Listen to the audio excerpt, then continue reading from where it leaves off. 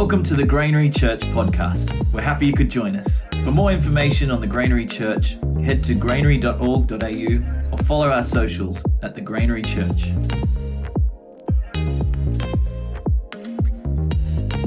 So tonight we're talking further about how Jesus changes lives, and so many stories. Every story is different, but the common thread is Jesus. And how does he actually do that? So tonight I want to talk to you about worth and value.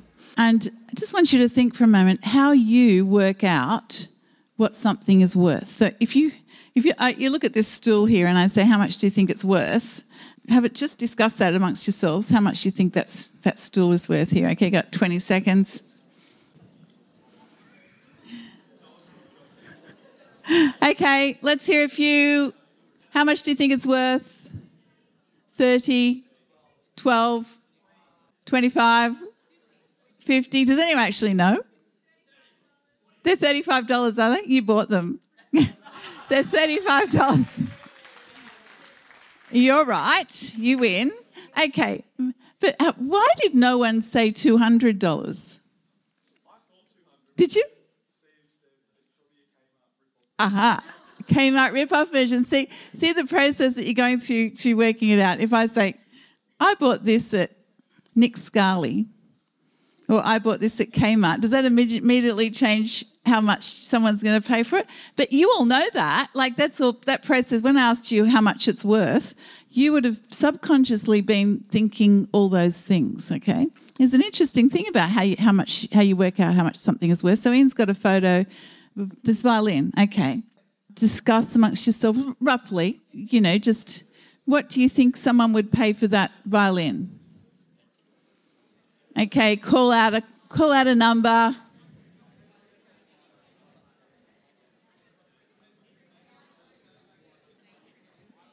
Right. Okay, you can stop discussing the violin. Call out some numbers. What do you think it's worth? $5 what? Dollars? $5? Cents? $20? 20 million? $60? Okay, so when it comes to the violins, you're all not as familiar as violins as you are as familiar with buying stools, because how many people have ever bought a stool here? How many people ever bought a violin? A couple. And I heard one person who has bought a violin give a very good answer. That is the answer. So the story with this violin is this, that a man found it in a trash bin, but his wife played the violin and he thought he'd take it home for her and see if they could sort of restore it. And he took it to a violin shop and they said, we'll give you $1,000 for it. And so he went home to ask his wife what she thought, and then he took it to an antiques roadshow to see if it was worth anything, and it's actually worth $50,000. And the reason it's worth $50,000 is because it's made by a violin maker called Giuseppe Pedrozzini from Cremona in Italy, and which is a famous violin-making town in Italy, and it's worth $50,000 because of, as I heard Maddie say, it depends on who made it. That's an interesting thing, isn't it? It depends on who made it. That gives something a lot of value. So because someone over here about the stool said it depends on, you said it might be a cheap replica. So see, it can be, if it's cheap replica, you won't pay as much for it, but it can kind of look like you got something of value, but it's not really that valuable. So then what else have we got? What's the next one? Okay, so this artwork, let me tell you about this one.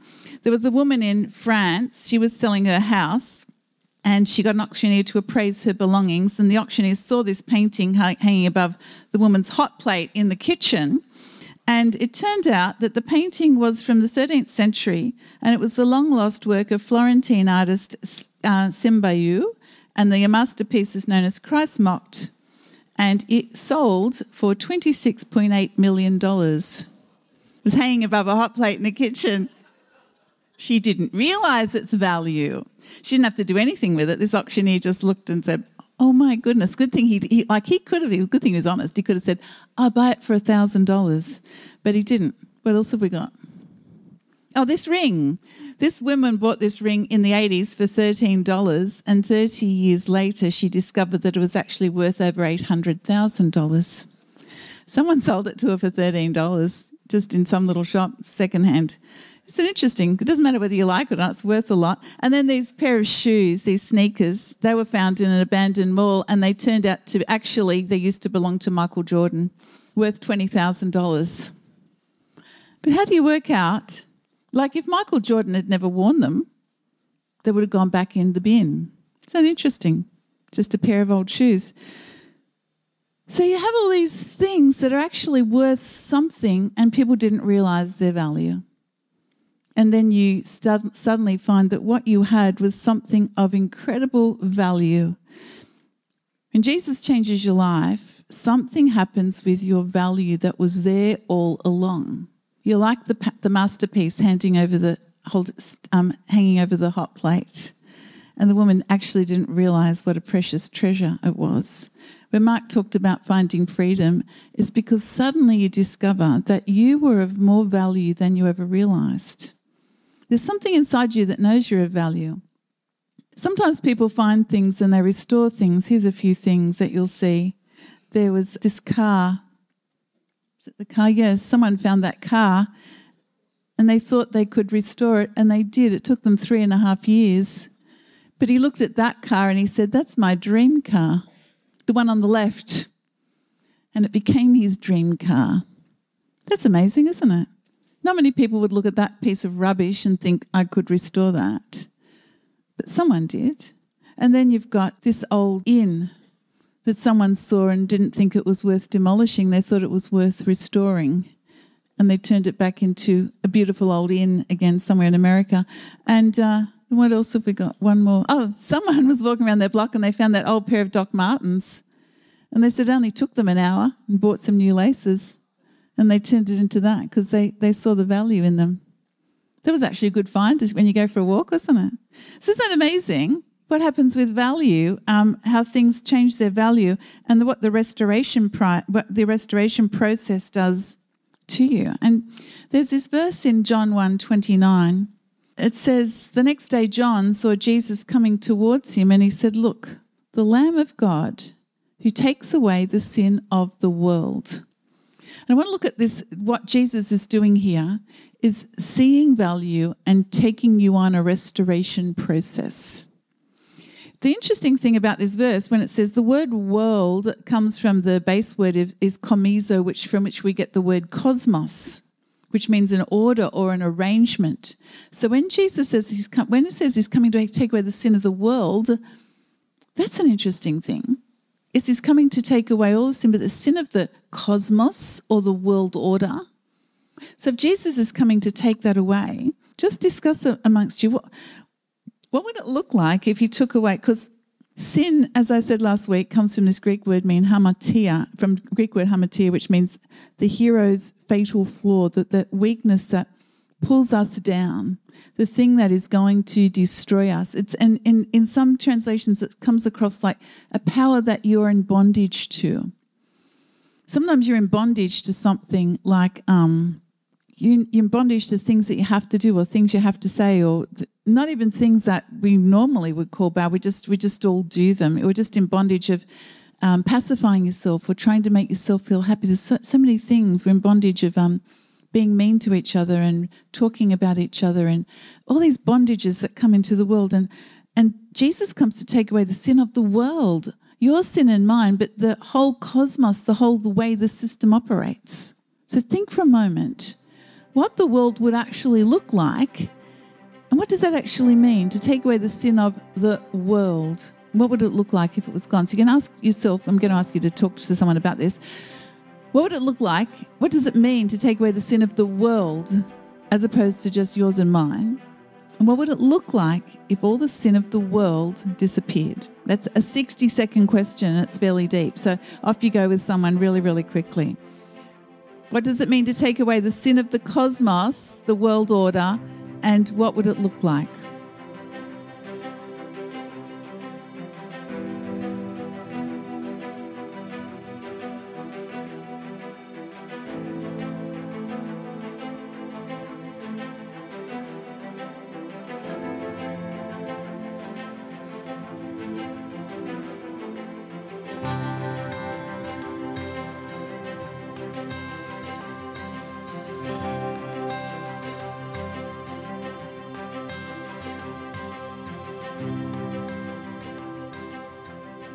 Okay, slightly less animated conversation that time.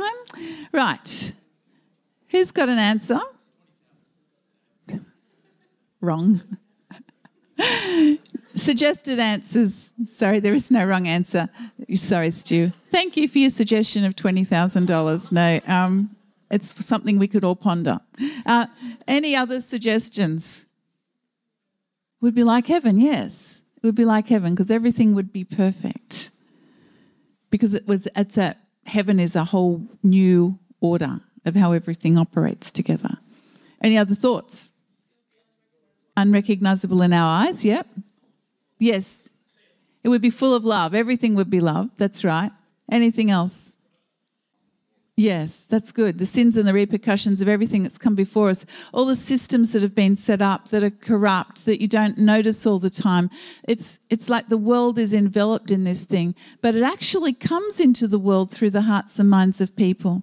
And what you see in this beautiful verse, the Lamb of God, meaning he is the sacrifice, the sacrificial lamb, the perfect lamb who comes to take away the sin of the world, means Jesus comes to do this divine restoration process of you and of me, and he changes the whole world through those who will come to him and allow him to restore them.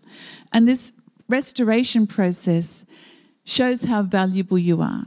The Lamb of God, the perfect, sinless Lamb of God, comes to take away the sin of the world and to restore you, just like those images we see. He saw the value in you to begin with. And some of us look like that wrecked car or the old shoes, but he sees the value and the worth. And he goes through the process of restoring you. And this shows you, like, truly, two things that we've discussed that are really the answer to this. The value that you have, firstly, with that violin, comes from who made it. And you were made, regardless of how tattered and torn and beaten and bruised you were made by the Heavenly Father. And that puts incredible value in you. And those people who saw those old things but still saw the value in them, that's this very small picture of Jesus who sees you regardless of what you've done or what's happened to you, and he comes to restore you. And when it says that he comes to take away the sin of the world, it's like he takes away the things that you have done wrong, thought wrong, and he washes them away so that they are forgotten. And so therefore the result of that is something that restores you, is that condemnation cannot come upon you anymore. No more condemnation. Sometimes you remember things that you've done and you suddenly feel guilty and ashamed, but you come back to Jesus and remember that was the old unrestored me. I've been restored through Jesus. He's restored my value and my worth. Some of the things you did intentionally, some of the things you did unintentionally, and the Bible reminds us that he washes those things away to be forgotten forever. The other restoration process that comes with Jesus, the Lamb of God, coming to take away the sin of the world, is that he restores to you what was stolen from you. And some of you will be sitting here today and you'll be smiling, but in your life you've been bullied. You may have been abused. You may have been rejected. You may have been treated with no dignity, with no value. You may have been unfairly accused of things in your life. And Jesus restores those to you because the sin of the world has not only have you participated in it, you have been the brunt of it. And when you come to Jesus, not only does he forgive the things that you've done wrong, he restores to you the things that were stolen from you. I think that's the most wonderful thing. He restores to you your dignity. If you've been abused, he restores you. If you've been shamed, he restores you. If you've been rejected, he restores you. He brings back to you your value and your worth. Because the sin of this world takes away your value and your worth. It makes you look like that beaten up old car or that house or those shoes. And a lot of people will walk by those things and think they are worthless, but not Jesus. He walks by and he sees the value, and he doesn't just pay $26 million for the art piece. He gives his life for the art piece, and the art piece is you. And therefore, when we come to Jesus and we discover that he takes away everything about ourselves, our self-centered natures, truly our sinful the sin in the world comes from our self-centered natures where we all want to make ourselves the center of everything. And he comes and he takes that away and he shows us how to do this because he gives his life on the cross for us.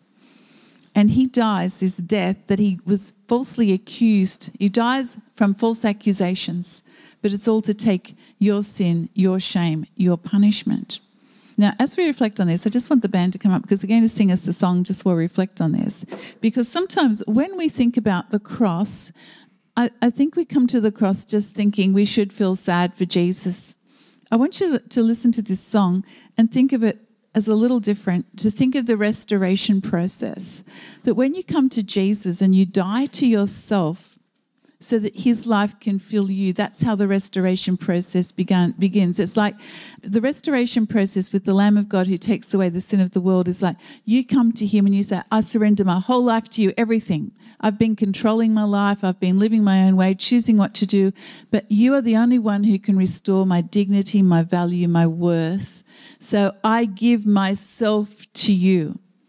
You imagine if those the shoes or something were animated and they said, I don't want to be rubbed and scrubbed like this. I don't want to have all this work happen to me. And therefore they would stay looking old and rubbish. When we come to Jesus, we surrender ourselves to him. And there's something powerful about the cross. And I want you to look at this because when we see the cross, we see Jesus dying totally to himself. He has to give up everything. He has to be ashamed. He has to hang on a cross naked. He has to have false accusations thrown against him. And with no blame on anyone, he says, Father, forgive them because they know not what they're doing. And at that moment, something powerful happens. He defeats the power of condemnation and accusation, and he dies. And on the third day, he's risen powerfully from the dead by God the Father. He cannot do it himself because he's dead. And there's something powerful that restores you through the cross. And it's more than you just feeling sad that Jesus died for you. As you listen to this song, I want you to ask yourself, what is actually the power of the cross that restores me? So listen to the song. Look at the words. Do we have the words? No, we don't have the words. Just listen to it and consider what is the power of the cross that restores you. So we sing, lead me to the cross, rid me of myself, I belong to you. Rid me of myself, I belong to you. Lead me to the cross where your love poured out. Bring me to my knees, Lord, I lay me down. Rid me of myself, I belong to you. Lead me to the cross.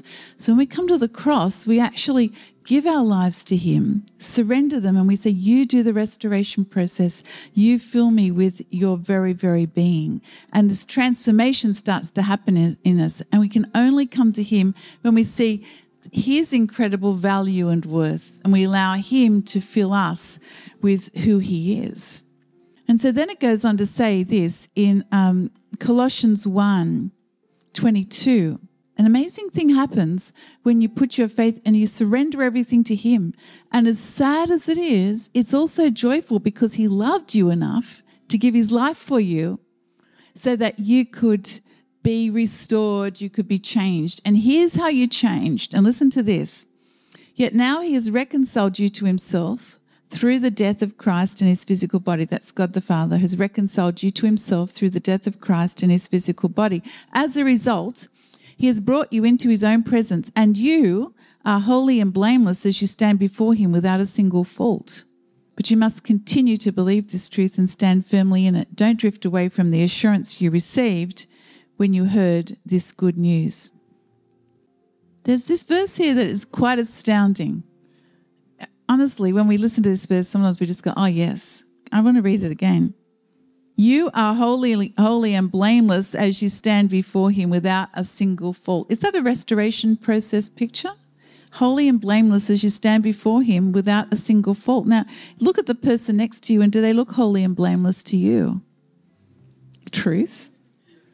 They look nice, but are they holy and blameless? This is a very interesting thing. You stand before him holy and blameless without a single fault. That's how he sees you. This is the worth that he places on you. You stand holy and blameless without a single fault. Now, if you really knew that, if you really knew that Christ has given his life for you and you now stand in the presence of God, the Father, holy and blameless without a single fault, that all those things that you know that where you've messed up, you now stand there looking perfect.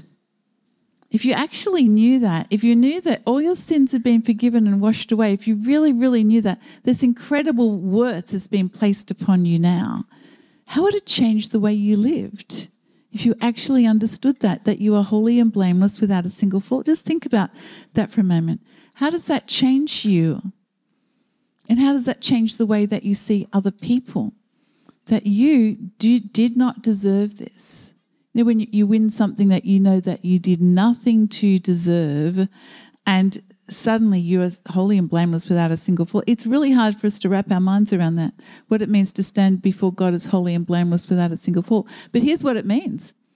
Here's some of the wonderful things it means. Firstly, it means that you can come into his presence as his very own child, like a prince or a princess walking into the throne room of the king, and you can have a personal conversation with God the King, your Heavenly Father. You can come to him and he will speak to you. What's more, he will speak to you. That's a profound thing as well. You can have this divine interaction with him because you stand holy and blameless before him without a single fault. It's a profound thing. He's restoring your worth and dignity. He's restoring to you who you were meant to be. And so then it says this, Ephesians 1. This is the Apostle Paul praying this prayer for the believers. And he says, I pray that your hearts will be flooded with light so that you can understand the confident hope he has given to those he called his holy people who are his rich and glorious inheritance. I also pray that you will understand the incredible greatness of God's power for us who believe him. This is the same mighty power that raised Christ from the dead and seated him in the place of honor at God's right hand in the heavenly realms. Now he is far above any ruler or authority or power or leader or anything else, not only in this world but also in the world to come. God has put all things under the authority of Christ and has made him head over all things for the benefit of the church.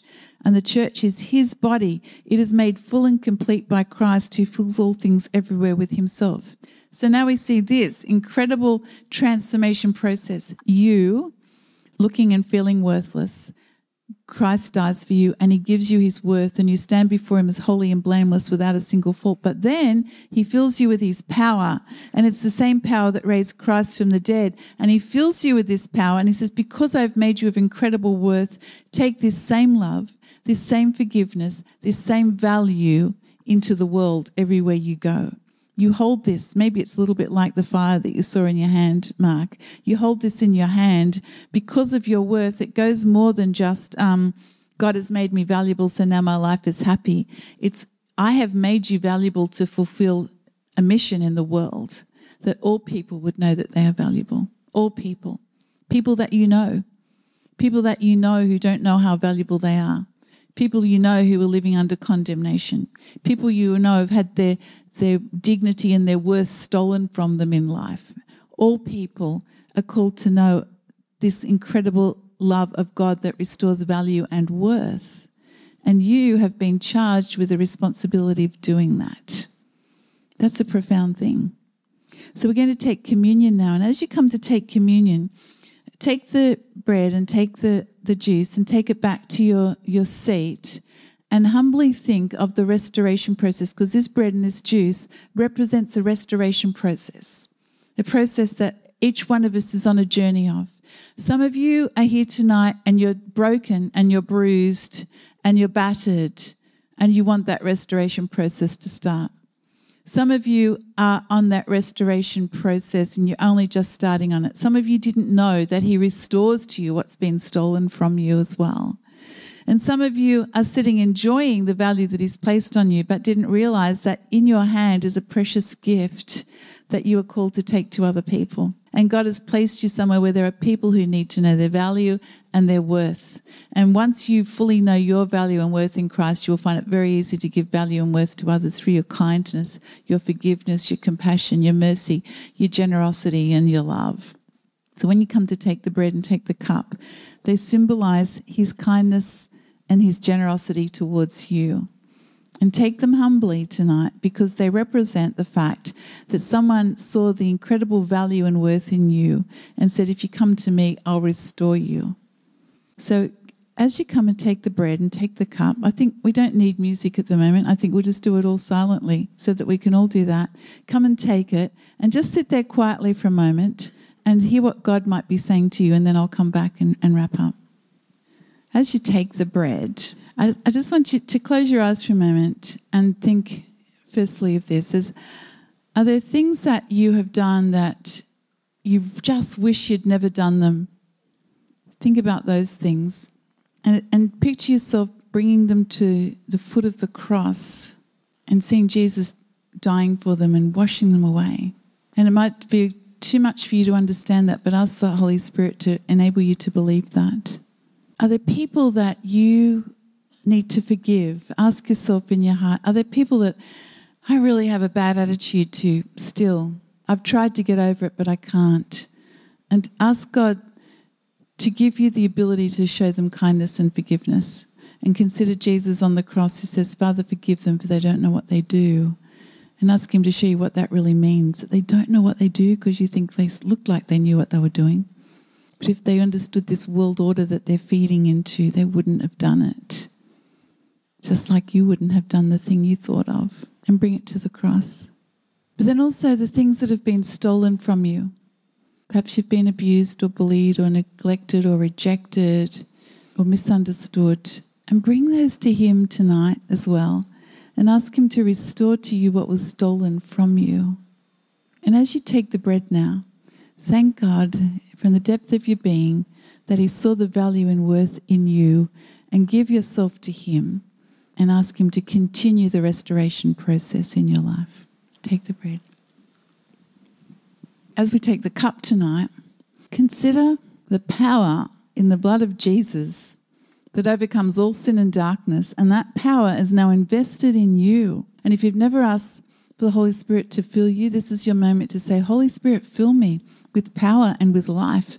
And if you have asked that, ask again, fill me afresh, Lord, with your power in your life. Let me be someone who operates in your power, who hears your voice, who does what you ask, who brings blessing into this world. So now take the cup. And finally, as people who have had this incredible power invested in us, this same power that raised Christ from the dead, invested in you and in me, the last thing I'd like us to do is start to be more outward focused, because we can think of ourselves. But, there are people who don't know how much God loves them. There are people who have seen the church and seen ugly sides of the church and thought that was Jesus, and it's not.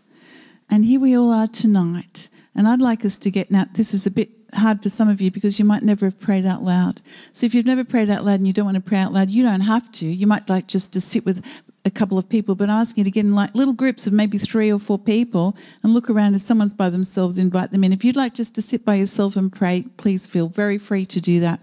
But I think God loves it when the church gathers together and starts to intercede on behalf of others. And we have Easter coming up, and it's our desire that everyone on the planet would know that there is a Lamb of God who takes away the sin of the world, and he makes a whole new kingdom. And we've now entered into the kingdom. We want to operate like the kingdom. We want to bring people into that kingdom so that people can have their value and their worth restored in Jesus and bring his power into the world. It's an ongoing process.